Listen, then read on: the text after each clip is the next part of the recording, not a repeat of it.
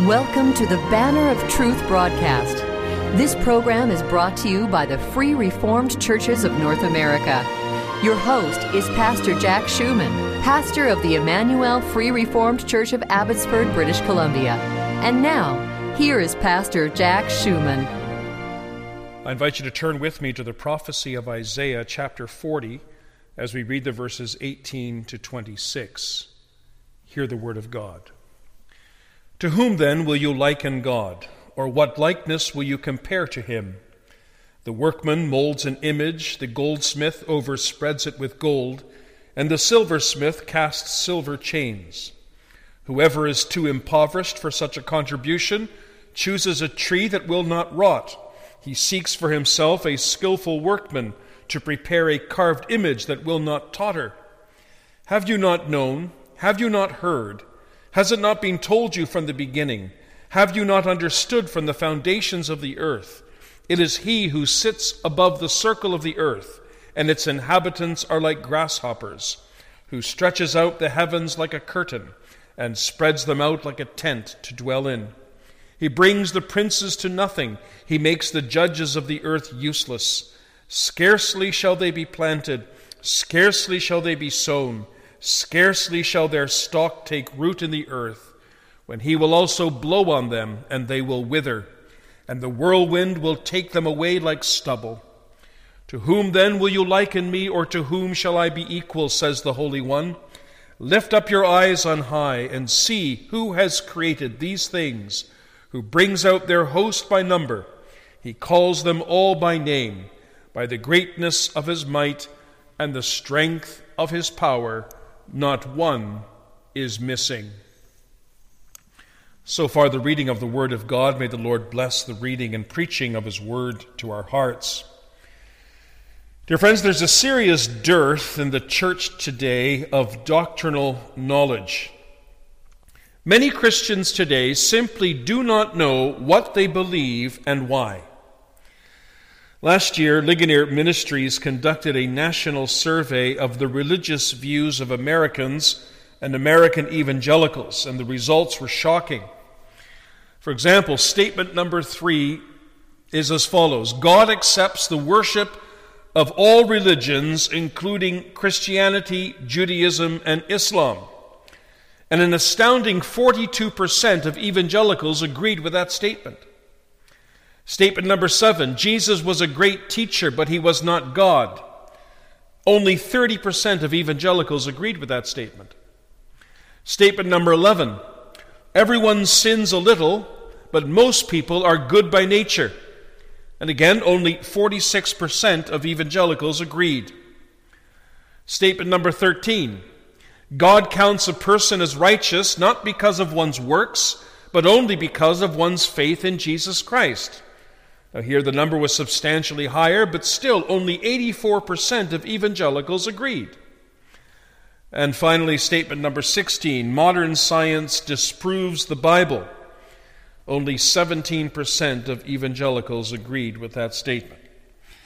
The conclusion of Ligonier Ministries was as follows, and I quote, the 2020 State of Theology Survey reveals widespread confusion in the United States about the Bible's teaching. Evangelicals, while exhibiting some hopeful movement in the direction of biblical fidelity, also seem to be influenced by the culture's uncertainty about what truth is, who Jesus is, and how sinners are saved. These results reveal an urgent need for clear biblical teaching on the person of Christ, the gospel of grace, and the way that the truth of God informs our ethical decisions in everyday life. End quote. Well, today, with the Lord's help, I want to try to do something at least that will hopefully correct this trajectory. Starting today, I plan to deliver a series of messages on the essential doctrines of the Christian faith, using as our guide the Belgic Confession of Faith. Now, the Belgic Confession of Faith was composed by a Reformed minister by the name of Guido de Brès in the year 1561. It's called Belgic because it was written in an area which is part of modern-day Belgium. At the time that de Brès wrote this confession, Belgium and the Netherlands, also called the Lowlands, were ruled by the Roman Catholic King of Spain, Philip II. As a Roman Catholic, Philip believed that the Protestants in his territory were heretics, and consequently he persecuted them savagely.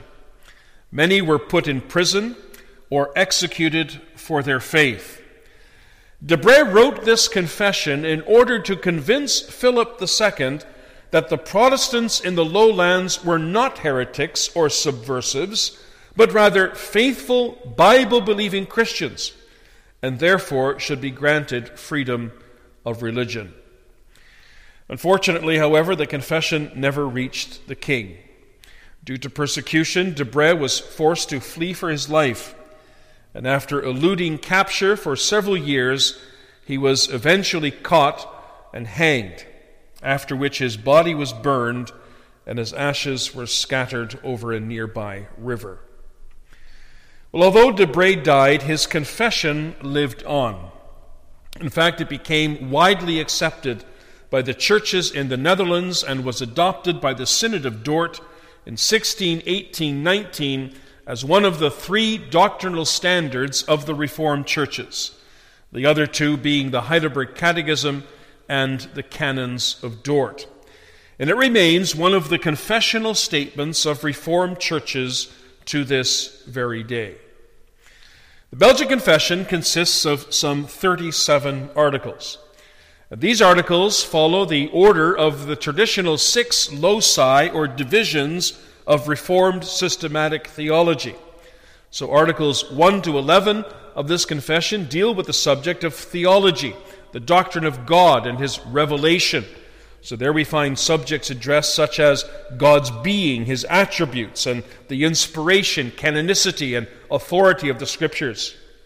Then Articles 12 to 15 deal with the subject of anthropology, which is the doctrine of man, specifically his creation and his fall into sin.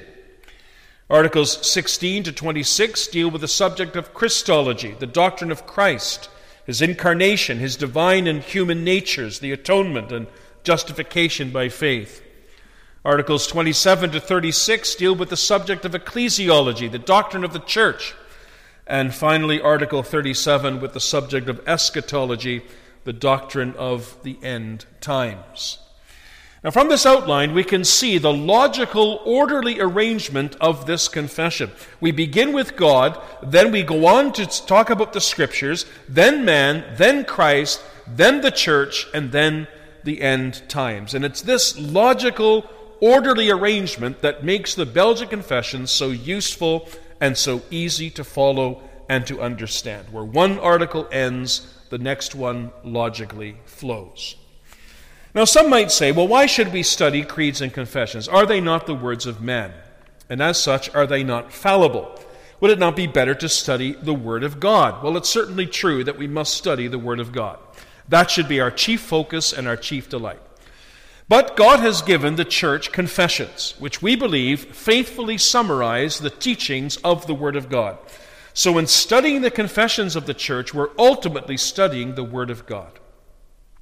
But where should we begin? Well, we must begin at the beginning. We must begin with God. That's where the Bible begins. Genesis 1 verse 1 says, "In the beginning, God."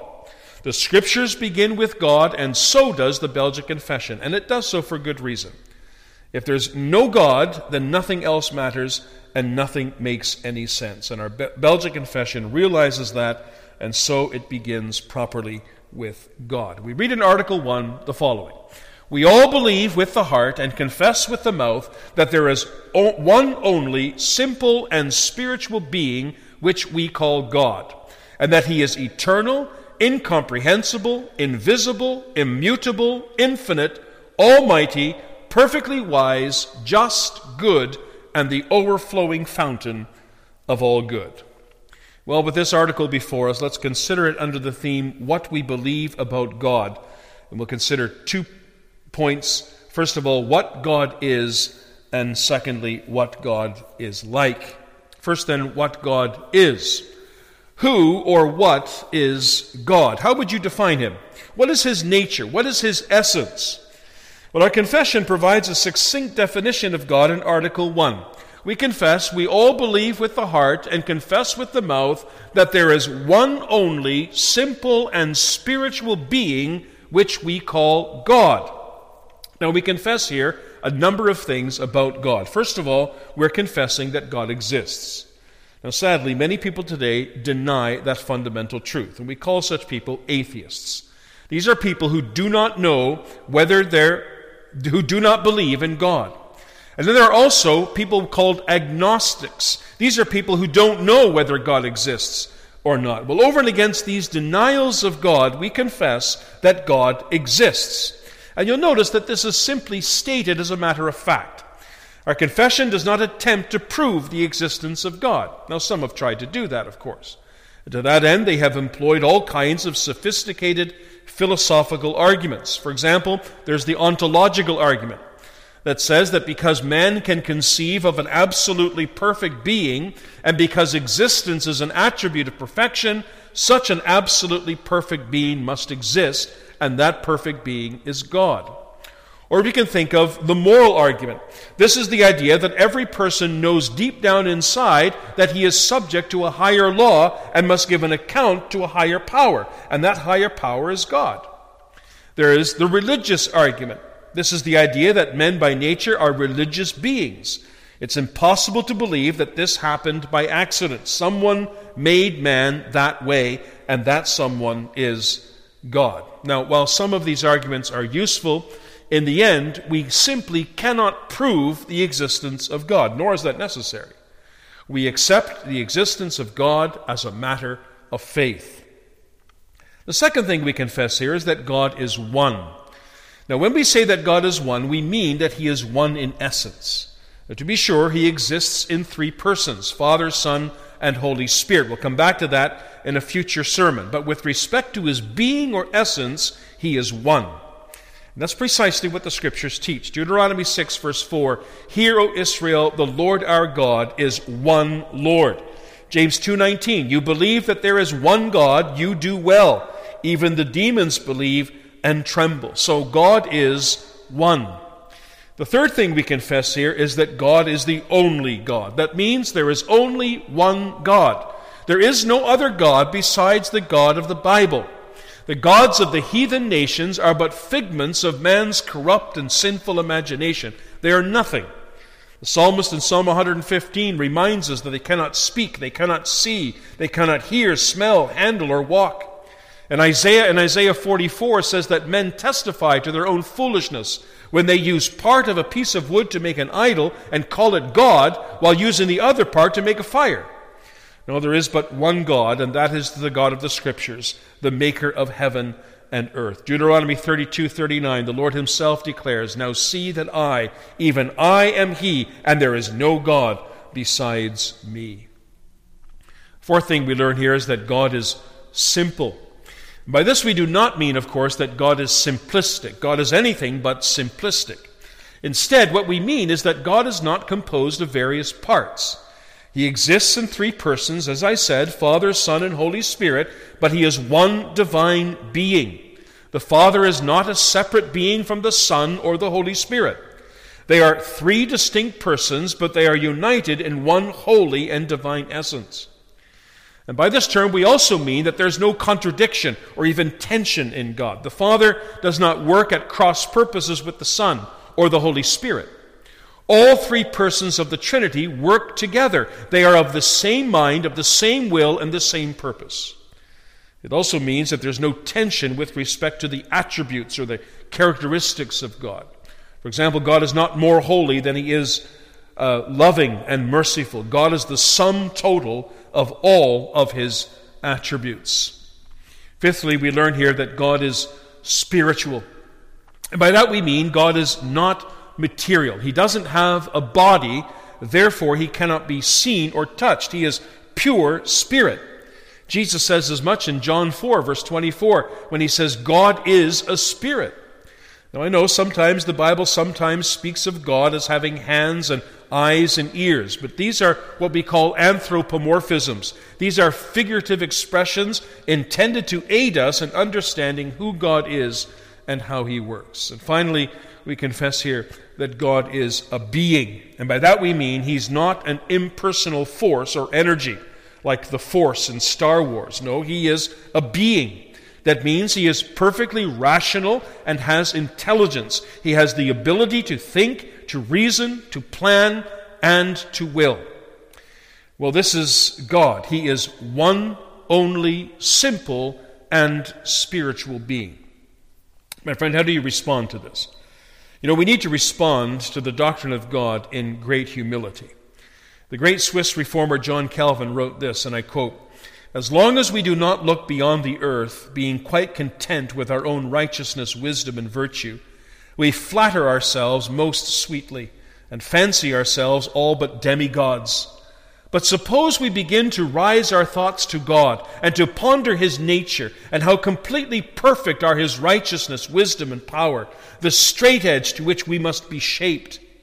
Then what masquerading earlier as righteousness was pleasing in us will grow filthy in its consummate wickedness. What wonderfully impressed us under the name of wisdom will stink in its foolishness. What wore the face of power will prove itself the most miserable weakness. That is, what in us seems perfection itself corresponds ill to the purity of God." The point is, when we consider who God is, we cannot but humble ourselves before him. Secondly, we should respond in adoration. Psalm 113, verses 5 and 6, the psalmist, after contemplating the majesty of God, asks this question: "Who is like the Lord our God, who dwells on high, who humbles himself to behold the things that are in the heavens and in the earth?"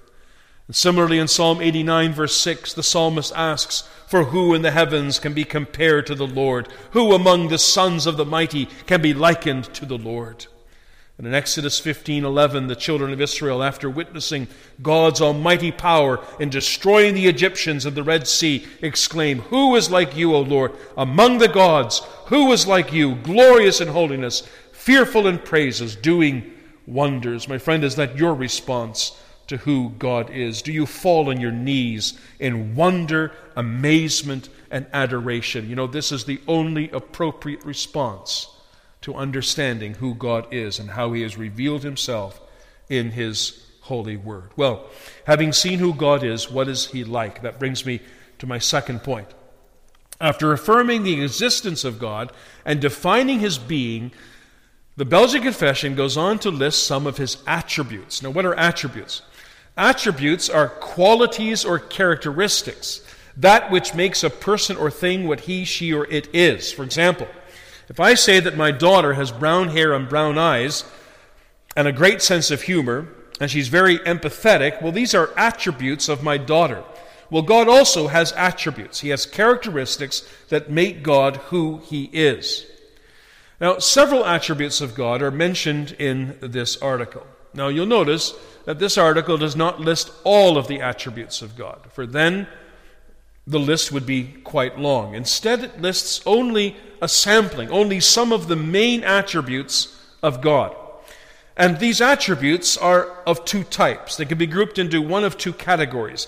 There are the communicable attributes of God, and there are the incommunicable attributes of God. The incommunicable attributes of God are those attributes that are not found in man. They are unique to God alone. Now, the incommunicable attributes that are mentioned in this article are as follows. First of all, we confess here that God is eternal. Now, when we say that God is eternal, we mean that he is above time. He has no beginning and no end. To him there is only the eternal present, no past and no future. The psalmist expresses that in Psalm 102, verse 12, when he exclaims, "But you, O Lord, shall endure forever, and the remembrance of your name to all generations." Secondly, we confess here that God is incomprehensible. And when we say that God is incomprehensible, we mean that there are things about God, things about his being and his works, that we will never know or understand, at least not in this life. God is far above us in every respect. Paul exclaims in Romans 11, "Oh, the depth of the riches, both of the wisdom and knowledge of God! How unsearchable are his judgments, and his ways past finding out. For who has known the mind of the Lord, or who has become his counselor, or who has first given to him, and it shall be repaid to him? Thirdly, we confess that God is invisible. By that we mean he cannot be seen or touched. The only physical representation we have of God is his Son, Jesus Christ, who is God incarnate, but God himself is invisible. John writes in 1 John 4:12, no one has seen God at any time. Why? Because he is invisible. Fourthly, we confess that God is immutable.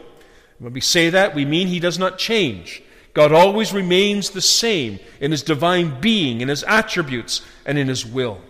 James 1:17 says, with God there is no variation or shadow of turning. Fifthly, we confess that God is infinite. When we say that, we mean he is not subject to limitations. He's not confined to time. He's eternal.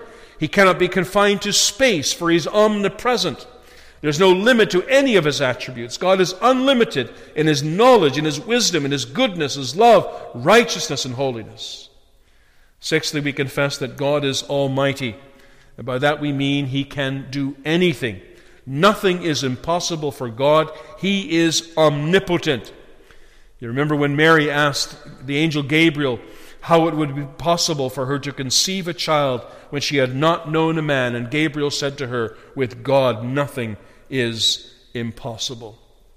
So those are the incommunicable attributes of God. But there are also some communicable attributes of God. These are attributes that are found, at least to some degree, in man. And there are several of them mentioned here. First of all, we confess that God is wise. Wisdom is the right and skillful application of knowledge. When we say that God is perfectly wise, we mean God uses his knowledge, which is infinite, to bring about the greatest glory for himself. Secondly, we confess that God is just. When we say that God is just, we mean he is perfectly righteous in his being and in his government of all things. In other words, whatever he does is right and fair. Thirdly, we confess that God is good. And when we say that, we mean that there is no evil in God. In fact, our confession states at the very end of this article that God is the overflowing fountain of all good. And by leaving that statement at the very end of the article, it's almost as though our confession is saying that whatever else God is, he is good. In fact, he is the overflowing fountain of all good. Now, these are some of the attributes of God. And did you know that each of the attributes of God are a great comfort to the believer? Think about it. Is God eternal? Then he will never cease to exist. He will be with us today and tomorrow and to all eternity. Is God incomprehensible? Then we may give everything over to him in the confidence and assurance that he has a purpose for everything. Is God immutable? Then his promises are sure and certain. He will never go back on his word. He will never leave us nor forsake us. Is God infinite? Then we may go to him and lay our needs before him at any time and at any place. Is God almighty? Then we may believe that nothing is too hard for him. Whatever we ask of him, he can and will do according to his will. Is God wise? Then we may believe that God never makes a mistake. Whatever happens to us in this life is part of his perfect plan, even the things that cause us pain. Is God just? Then we may rest assured that we who are believers are justified in his sight through faith in Jesus Christ, and that one day he will vindicate the righteous and damn the wicked and unbelieving. Is God good and the overflowing fountain of all good? Then we may trust him and expect all good things from him. Well, this then is a very brief summary of what the Scriptures teach about God. Let me ask you as I close today, do you believe these things? Oh yes, there are things about God that we do not understand. We don't understand how God can be three in one. We don't understand how he can have no beginning and no end. We do not understand how he can be both just and merciful at the same time. Nor can we form an accurate conception of who he is. Earlier we read from Isaiah 40, verses 18 to 26. And twice in these verses Isaiah asks, to whom then will you liken God? Or what likeness will you compare to him? That's a rhetorical question. So that means the implied answer is nothing and no one. He is far beyond our comprehension. He is unlike anyone or anything in the entire universe. But beloved, we don't have to know everything that there is to know about God. We never will. If we could know everything that there is to know about God, then he wouldn't be God, would he? Our calling is not to understand or to explain God, but rather to believe in him, to trust in him, and to live for him. And so I ask you, are you doing that today? Are you bowing before this great and mighty God? Do you believe in him? Have you embraced him? Are you also living for him? Well, if so, then you must believe in and trust in and live for his Son, Jesus Christ. For in him dwells all the fullness of the Godhead bodily. Paul says that in Colossians. He is the exact replica, the exact image of his Father. And those who have seen him have seen the Father, as Jesus said to Philip. And so if you've never done so, I urge you to believe on him today. Still today, he calls sinners to believe on him. Those who have the Son as their Savior have God as their Father. And those who have God as their Father will live before him to all eternity. Amen. Dear friends, we always appreciate hearing from our listeners. If you were blessed by or have a comment on the message you've heard today, we'd very much appreciate hearing from you. Our mailing address is Banner of Truth, 3386 Mount Lehman Road, Abbotsford, British Columbia, V4X 2M9. If you would like to listen to the message you've just heard again, or if you would like more information about our program, including how to contact us and how to listen to other messages on this program, please visit our website at banneroftruthradio.com. That's all one word, banneroftruthradio.com. Support for this program is provided by the Free Reformed Churches of North America. For more information about our churches, including where you can find a church nearest you, please visit our denominational website at www.frcna.org. That's www.frcna.org. Your financial support for this program is welcome and deeply appreciated. If the Lord has placed in your heart a desire to help us to offset the costs of broadcasting this program on this station, you can send us a check in any amount. Again, our mailing address is 3386 Mount Lehman Road, Abbotsford, British Columbia, V4X 2M9.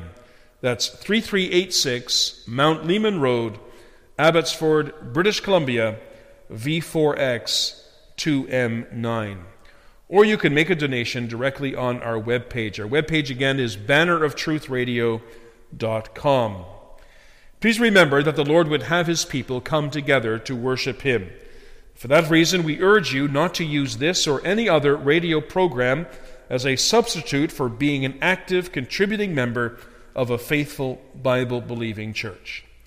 Thank you for listening, and now until next week, may the Lord be with you all.